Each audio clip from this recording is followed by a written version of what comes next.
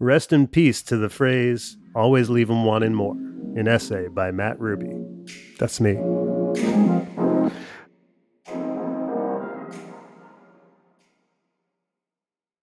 Rest in peace to the phrase, always leave 'em wanting more.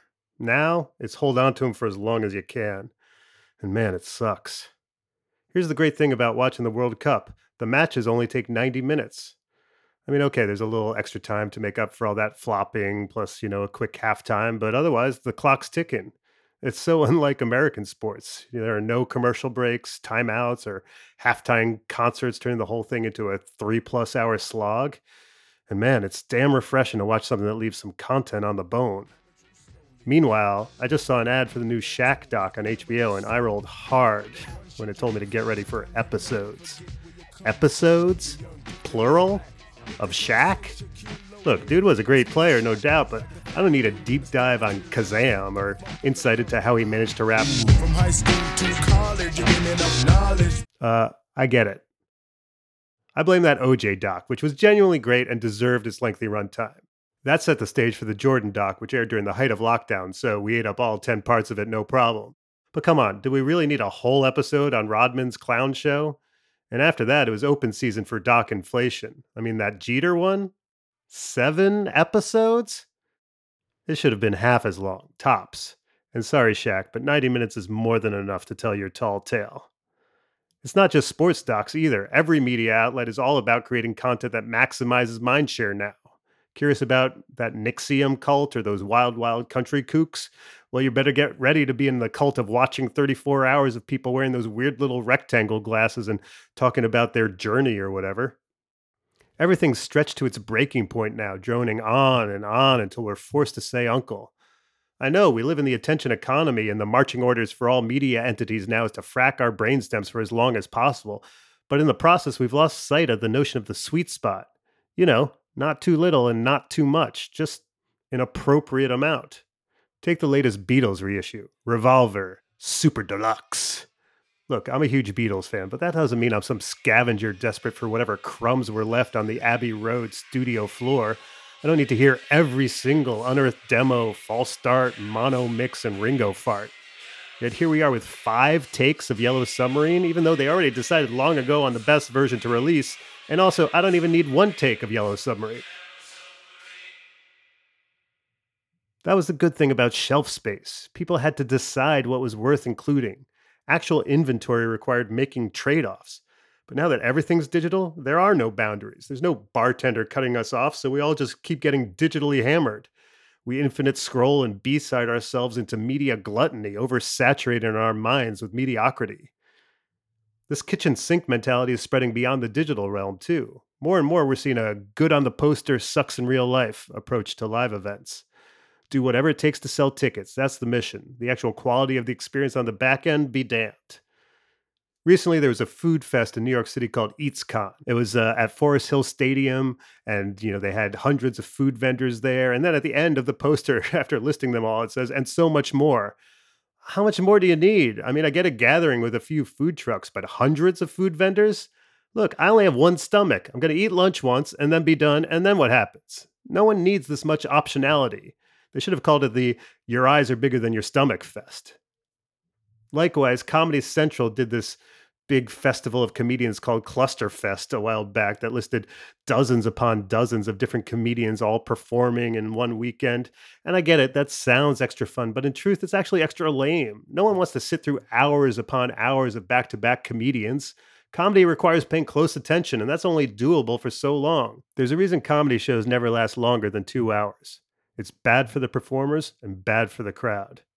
But hey, it's good for the Flyers, so what the hell? And this throw it all against the wall approach, obviously it goes for Music Fest now too.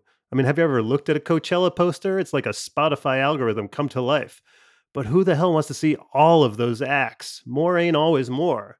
I'll take one great band I want to see in a venue that's made for listening to music over an avalanche of ordinariness in a field of porta potties any day.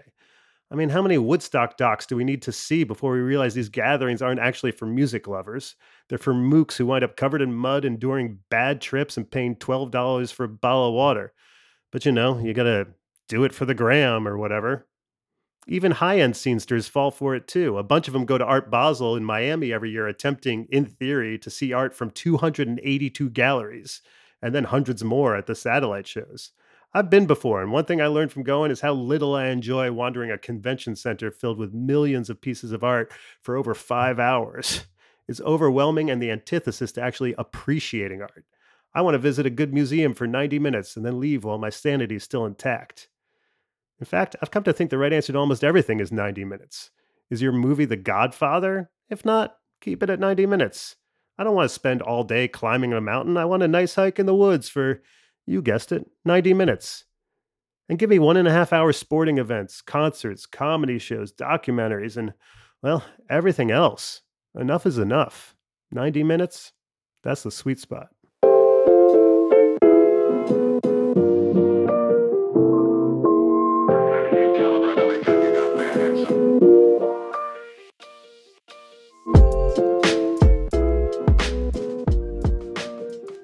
So that essay originally appeared in my Rubes letter, my weekly newsletter that you can sign up for at mattrubycomedy.com/subscribe. And now I'd like to bring in the producer of this podcast, Jeremiah McVeigh, to discuss what I wrote. So, Matt, I wanted to ask you in response to your essay there, what's a 3-hour movie you really like? Other than The Godfather. I guess Paul Thomas Anderson, There Will Be Blood, wasn't that like 3 hours or close to it? 2.5? I think it was like 2.5 to 3 hours, something like that. Yeah. So I think that counts. It's longer than 90 minutes, which is what you've pinpointed as the sweet spot for that sort of thing. Sure. I mean, all of these things, I think, as we get into your podcast more, are going to have exceptions that prove the rule, right? Sure. Yeah, I like to kind of take a stark take and draw a line on something with the assumption that the audience is intelligent enough to know that there's always, exceptions to things like this, and going to be times where I'm not religious about it, but just in general, I see the trend in the society towards trying to like extend and stretch everything as long as possible until we finally give up.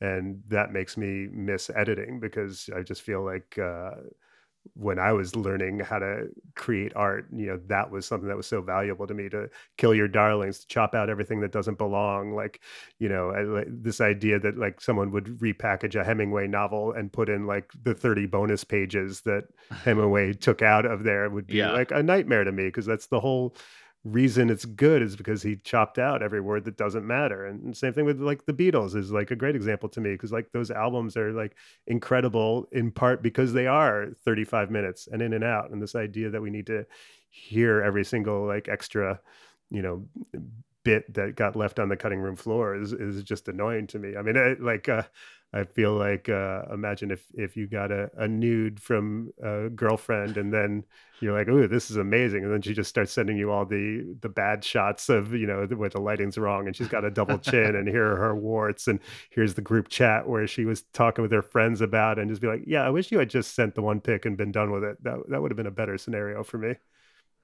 Right. So I think you would appreciate this then. And I'm probably going to talk about movies a lot because that's kind of like my background, but Sure.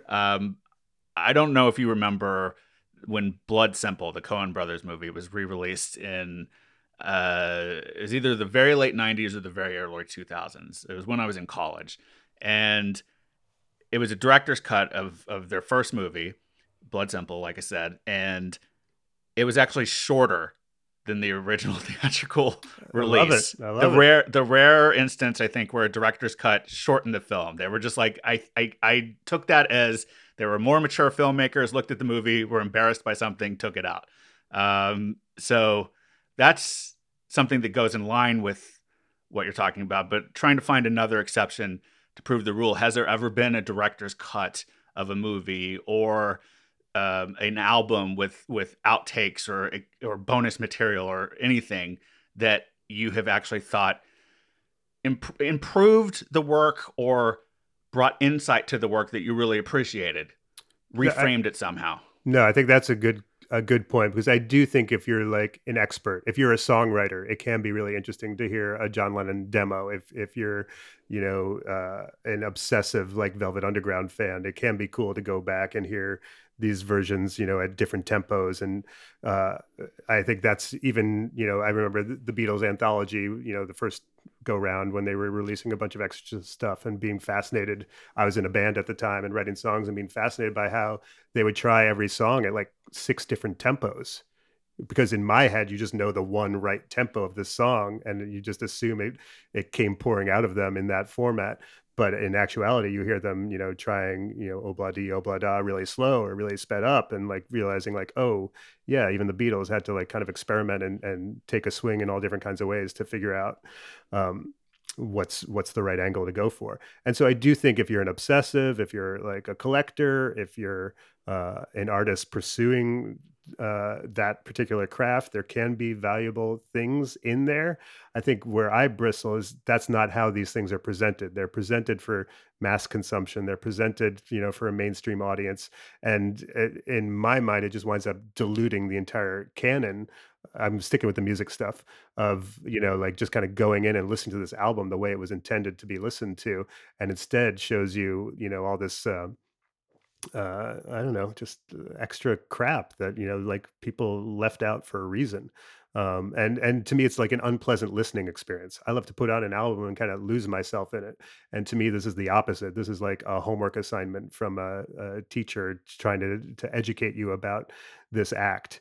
So I think, you know what, there was a Bob Marley box set that came out years ago, and Crosby, Stills and Nash had a box set, and I remember they gave me those were 2 artists that I was like fine about, but I wouldn't have called myself like a super fan. And I remember going through those and like really gaining a new appreciation.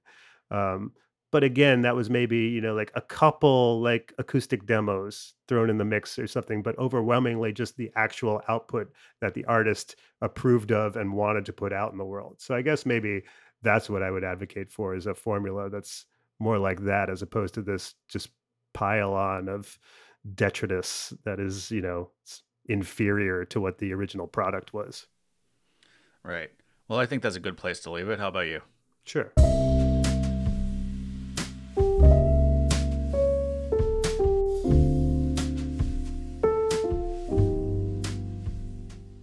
And now for some quickies.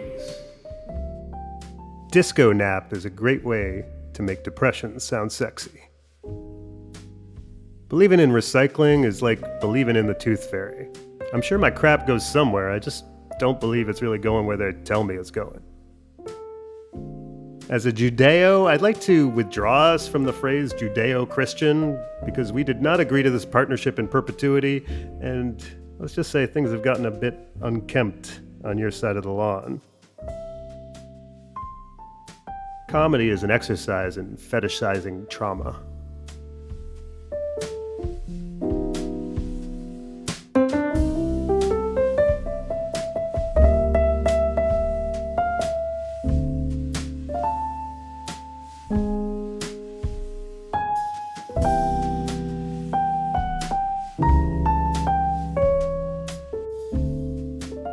You can subscribe to or follow this show just about anywhere you listen to podcasts. If you have a moment, please rate and review the show on Apple Podcasts, Spotify, Good Pods, or anywhere else that allows you to do that. And when I say that, I mean like leave it a good review. I feel like that's obvious, but if you're just going to leave it a bad review, you don't have to. Anyway, it helps others find the show, which I really appreciate. If you want to reach out to me directly, you can email me at mattruby@hey.com. That's mattruby@hey.com. And if you like this podcast, you should subscribe to the Rubes Letter, where what you just heard first appeared. You can find that at mattrubycomedy.com/subscribe. And while you're at mattrubycomedy.com, you can also find links to my Instagram, Twitter, YouTube, and TikTok, where I post clips of my stand-up and other stuff too. Thanks so much for listening. I appreciate it.